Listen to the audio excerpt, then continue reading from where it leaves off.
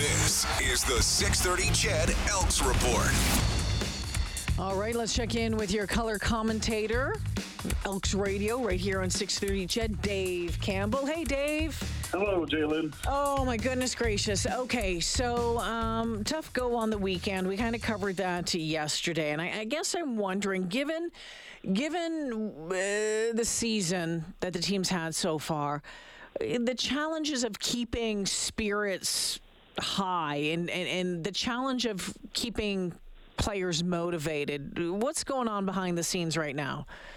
Yeah, I mean, obviously, it's, 72 hours ago, it was a real tough scene in that Elks locker room. A lot of dejected faces and long faces, and the realization that this season is probably going to end on October 21st. A lot more talk today about, if we win, we stay alive, because the scenario is quite simple. If the Elks lose to the Riders on Friday, they're eliminated from playoff contention, which is already pretty precarious anyway. But, Chris Jones, he's known to being a tough coach when he needs to be.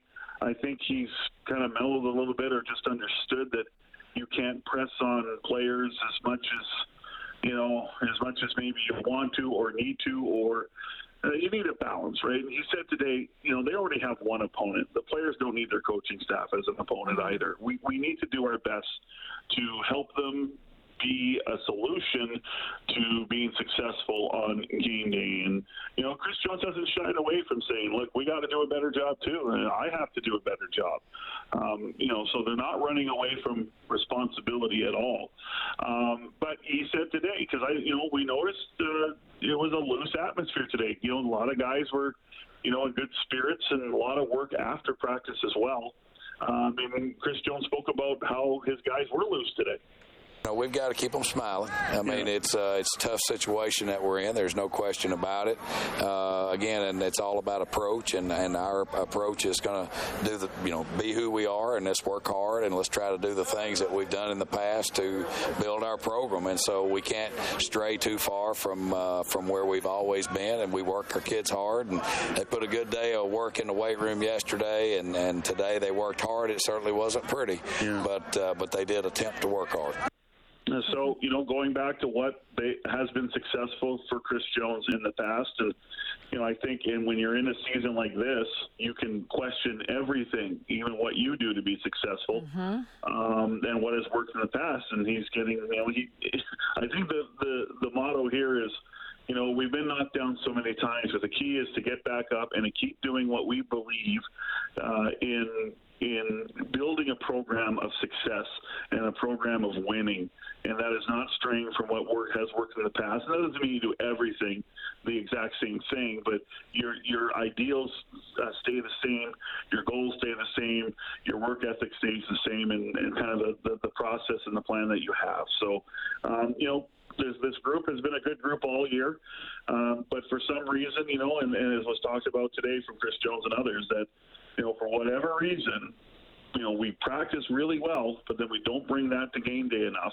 And when they play really well, they're a very dangerous team to play against. They're very formidable, but we haven't seen that enough this season, and that's been a real problem.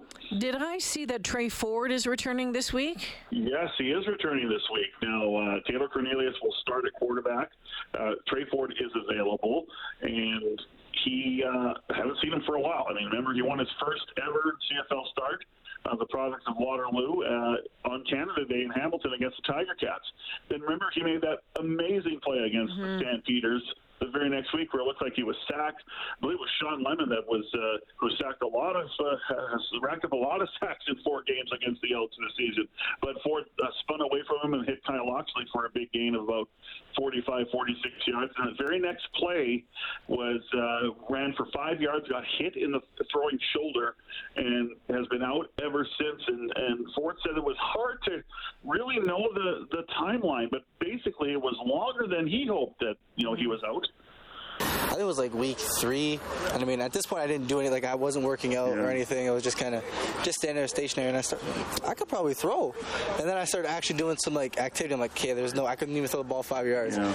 But it's definitely hard to it's hard to put a timeline on it because you want to get back so badly, and you're kind of sitting here and it's just film all the time, and you actually want to get out there and play. But I mean, you got to play it safe. Hopefully, have a long and healthy career, and just going to focus on that.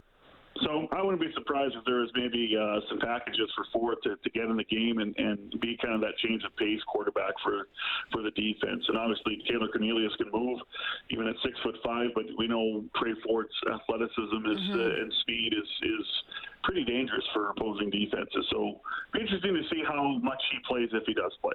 All right, sounds good, Dave. We'll check in again tomorrow. Thanks for the update.